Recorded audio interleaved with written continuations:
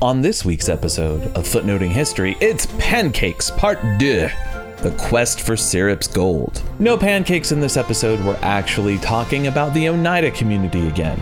More sex, more industry, proto-eugenics, and the community breaks up. Strap in, footnoters, we're back at it.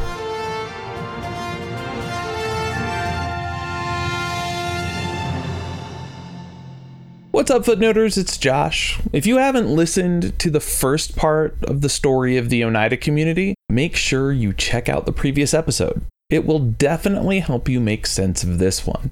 Also, I apologize for the flagrant Hot Shots and City Slickers references in the opener. If you don't know what either of those two things are, you probably didn't grow up in the 1990s. But someone out there in the podcastosphere gets it. At least I hope so. Let's get down to it. When we last left the Oneidans, we marveled at their sexual exploits and were perhaps surprised about how John Humphrey Noyes, the founder and head of the community, wove a theology of sex into a community that really lived for each other. For the most part, we're done with the sexual theology side of Oneida. But two things I want to mention really quickly because they're super fascinating. And, of course, by fascinating, I mean weird. Noyes kept records of who had slept with whom and how often they had coupled. This was mostly so that he and the leadership could keep track of people so that nobody fell prey to the so-called sticky love. Seriously, if you haven't listened to part 1, turn back. It'll help you understand. I heard once that there was a public ledger in which the Oneidan men would write down the name of the woman with whom a man wanted to sleep with that night. I haven't found confirmation of that ledger's existence, but Syracuse University has all of the surviving Oneida records. Maybe it's there. And one last thing. Noyes believed that the best sex was sex done in public, so older people could enjoy watching it because, they couldn't participate themselves any longer. I'm glad Noyes and the Oneidans didn't have the internet because, yikes on bikes. On that note, let's switch gears just a little bit. By the end of the episode, we're going to talk about spoons. After all, forking leads to spooning. I mentioned last episode that the Oneida community, though it was thoroughly committed to living the communal life, made money for the community and the support of its members through a trap-making business. And that business was doing fairly well. In fact, it made the community financially sustainable. But that seems like a bit of a compromise, doesn't it? Industrial labor and the sort of communism that Noyes believed in practice, they don't seem compatible at first glance. Noyes did not care for individualism, but he wasn't completely against capitalism, so long as capitalism was used for good. And interestingly, Noyes was fascinated with the technology of industrial capitalism, particularly canals, steamboats, and railroads. In fact, he saw these technological advancements as signs that the world was coming to its end soon. Not in a bad way. Remember, the end of the world is a good thing as far as Noyes is concerned, because it meant that 1, he had succeeded in his mission, and 2, that Christ would be here soon. And it's that apocalyptic fervor that drove the Oneidans' business to expand. Noyes and the community came to believe that their continued success in their trap making was a sign of God's favor. And the more business contacts the Oneidans made, the more other businesses would adopt the Oneidan practices and turn their business towards Christ and mutual aid. It's kind of like a capitalistic Calvinism. I know that sounds weird. And in other words, they're blending capitalism into their communism. Capitalism was the engine that allowed communism to become reality, as far as the Oneidans were concerned. But if you think their communist credentials are in jeopardy here, bro, no way. They strongly believed in an equal distribution of capital or profits to all members of the community. And they also lived by the credo, each according to his ability, each according to his need. However, the Oneidas weren't going to be planting any Soviet flags in the ground. When Marx and Lenin cried, "Seize the means of production," Noyes would respond and say, "The captains of industry can control the means of production, but through Christ, they will stop exploiting labor." Noyes, my friend, I have some news for you, and you're not going to like it. In any event, like I said last episode, the Oneidas at first did not use wage labor to manufacture their traps. It was all done in-house. They believed that wage labor was inherently exploitative and just didn't fit their values. In fact, one of the main criticisms the Oneidas made of the outside world was its reliance on wage labor and the devaluing of the worker. But of course, things changed. Their trap manufacturing became more mechanized. The trap business expanded beyond the community's wildest imaginations. They couldn't keep up with production demand. And they had started spinning silk for another source of income. So where did they turn? Wage labor. To be fair, the Oneidas did try to treat their wage workers more humanely than the outside world did, but the realities of factory work really overrode any of their efforts. And so the Oneida community built a fortune on the backs of the workers that they hired. They even bought an ivy-covered mansion into which the community moved. They even regularly manicured their lawn. Serious American middle-class vibes here, guys. But trap making and silk spinning were not the only changes in Oneida. Noyes hatched a new plan to keep his dream of perfectionism alive, and he called it stirpiculture. Stirpiculture was the first experiment in positive eugenics in American history. Let's make one thing crystal clear before we go forward. Stirpiculture is eugenics. Positive eugenics, to be precise. Positive eugenics seeks to selectively breed people with desirable traits. That's opposed to negative eugenics, which discourages people with undesirable traits from having children. Now, you're probably wondering how we got here. How did we go from free love community to a eugenics experiment?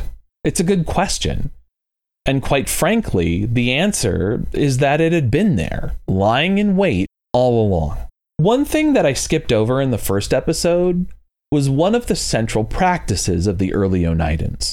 And it's not that I thought it wasn't important, but I wanted to save it for now, because I think it makes more sense narratively. This practice was called mutual criticism. Mutual criticism involved a member of the community submitting themselves to the scrutiny of the community. A member would come before a committee of community members, which rotated every so often, and they would take criticism, both positive and negative, in order to become better members of the community. I know that doesn't sound quite like eugenics, but think about it for a second. Through these mutual criticism sessions, the community was defining what were good traits and what were bad traits. Good traits got positive reinforcement, and this was done in front of the whole community. While not explicitly required, Noyes encouraged members to undergo criticism several times a year, or in particularly recalcitrant cases, maybe once a month.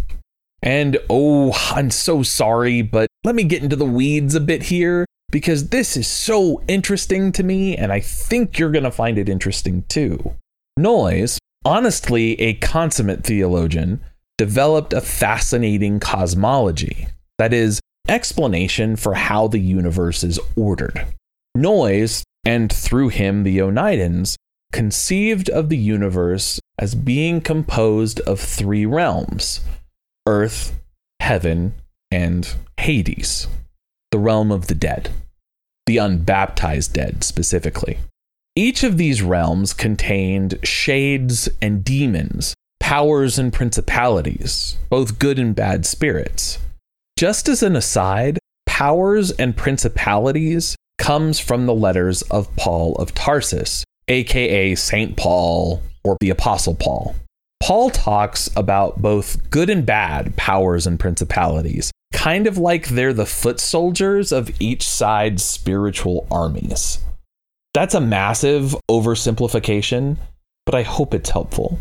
The Oneidas took this a step further and used powers and principalities to explain both bad and good behavior. Got an annoying chronic cough? Dark spirit. Are you an attention seeker? Prima donna spirit. To attach to one lover in Oneida? Sticky spirit. To in love with pancakes? Syrup spirit. Actually, I just made that one up. I was trying to think like an Oneidan about my love of pancakes. In any event, mutual criticism was designed to exorcise the bad spirits that caused undesirable behavior and traits. And even John Humphrey Noyes submitted himself to criticism every so often, even if the community went a little light on their leader. So I think the connection between mutual criticism and eugenics is pretty clear. Though, of course, one uses the language of religion far more explicitly than the other, which uses the language of science. And if you're wondering how a cult like Oneida could be into science, two things. Religion and science are not mutually exclusive ways of understanding the world. I say this as someone who studies religion as a part of making my living. It's a sensitive spot for me.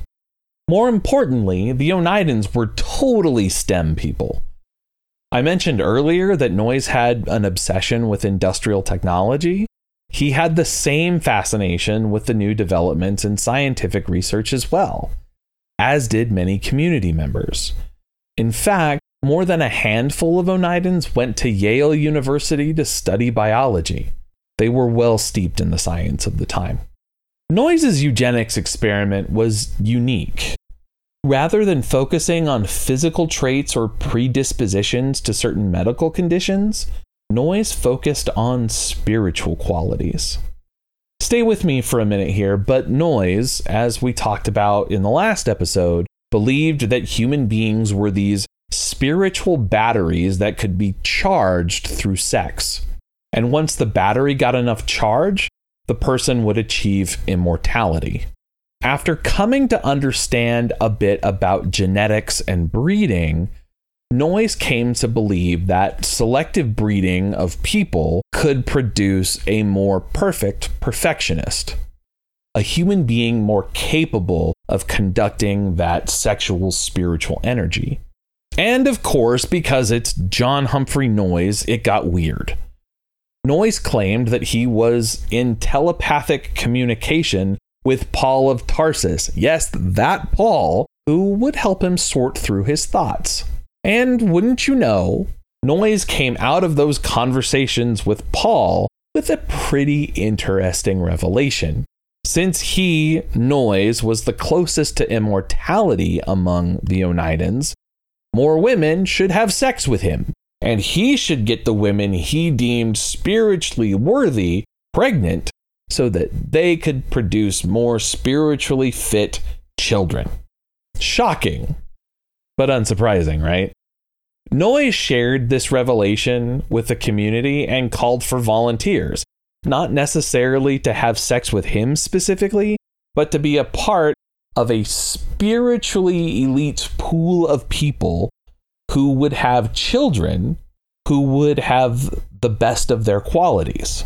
53 women volunteered, as did 38 men. With the pool having been filled, Noyes asked the volunteers to couple themselves in whatever combinations they wanted, and then submit that pairing for review by a committee of community members. But of course, Noyes had the final word himself. 51 couple pairings applied, 42 were approved, 9 were rejected. Eventually, 58 children were born from these eugenic unions. The community called them stirpicults. There's a lot more to the story here, and I think it's well worth diving into a future episode somewhere down the line. We do have a couple of episodes on the origin of American eugenics in our back catalog, and while they don't discuss Oneida, they can sate your appetite for knowledge about how other Americans later on practiced eugenics. But I don't want to leave you hanging, so let me give you some tidbits. Once a child was born, they stayed with their mother for only 15 months.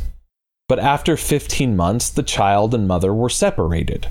After all, in the Oneida community, attachment was forbidden. At 15 months, the child would be moved to the children's house, where they would be raised by the community and instructed in the values of non-attachment. Except for the community, of course. The integrity of the community's values were of the most importance. But let's address the elephant in the room. Whatever the noble goals of the stirpiculture experiment, in practice, stirpiculture gave Noyes even tighter control over the sexual lives of the community. And he wielded that power without hesitation, often placing his followers into tragic situations and circumstances. And of course, it gave him first choice over who he himself would partner with. And he really fancied his niece, Tirzah Miller. Tirzah Miller deserves her own episode, and if you're as fascinated by this story as I am, you'll read everything in the episode bibliography. But long story short, Tirzah Miller loved having sex and was the apple of many community men's eyes. Noyes knew this and used it to his advantage often. Tirzah Miller's journals survived the purge of records by the descendants of the community later on, and it's been published. I'd love to get my hands on it. But it's a fascinating and tragic part of the story. I really can't recommend following up on this episode enough. So what we have here is a theocratic dictatorship with Noyes at the head. And if you know the general pattern in world history, as I'm sure you do, you know that regimes like this often collapse over a succession crisis. Oneida was no different. Noyes himself preferred his son Theodore to take over the reins of the community when it was time.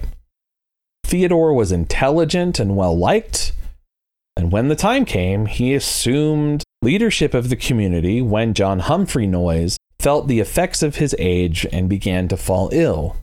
John Humphrey Noyes would have his son be his successor, despite the objections of some community members. Theodore took the reins in 1877. Theodore's stint as community leader was fairly disastrous, and it sowed a lot of seeds of discontent in the community. Of particular note was that Theodore, in 1872, had declared himself an agnostic and left the community. He was gone for a week, and had a reconversion when he returned. But regardless of that conversion, doubt about his commitment to the community never dissipated.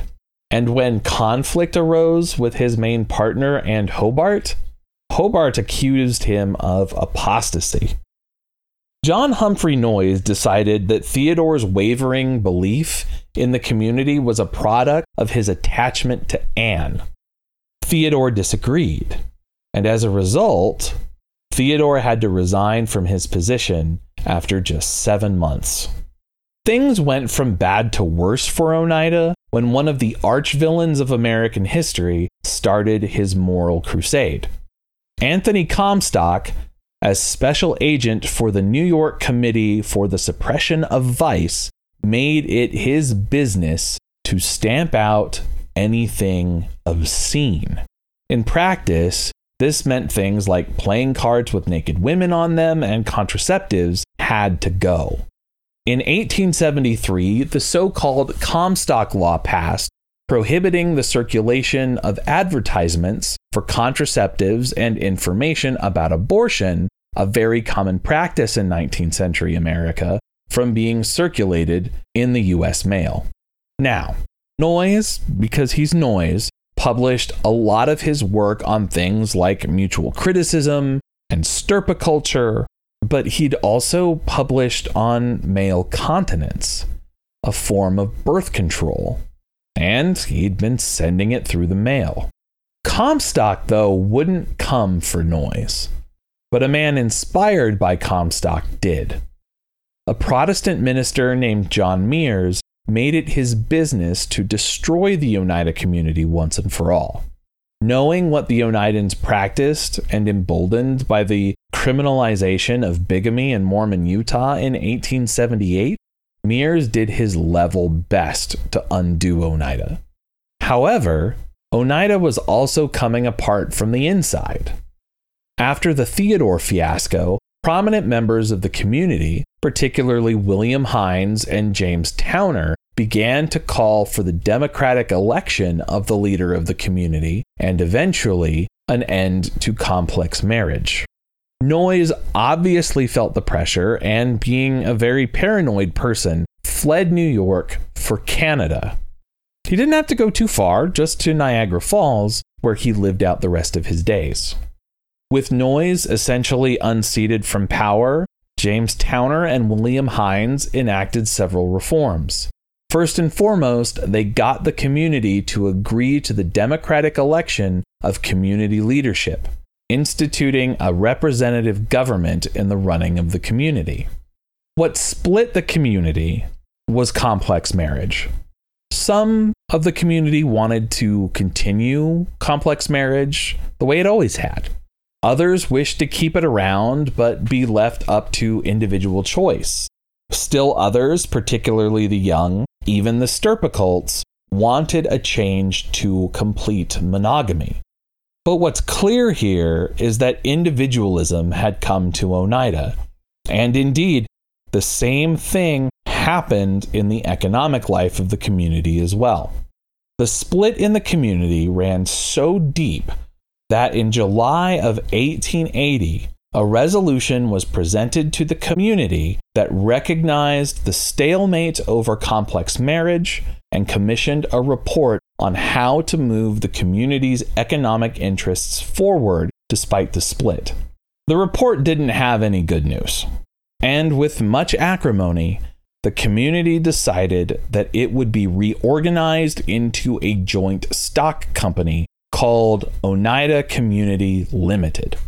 Stock was distributed by the amount of money a person had put into the community. So, rather than being egalitarian, the new Oneida socioeconomic situation became rigidly hierarchical. And their businesses were going under some changes as well.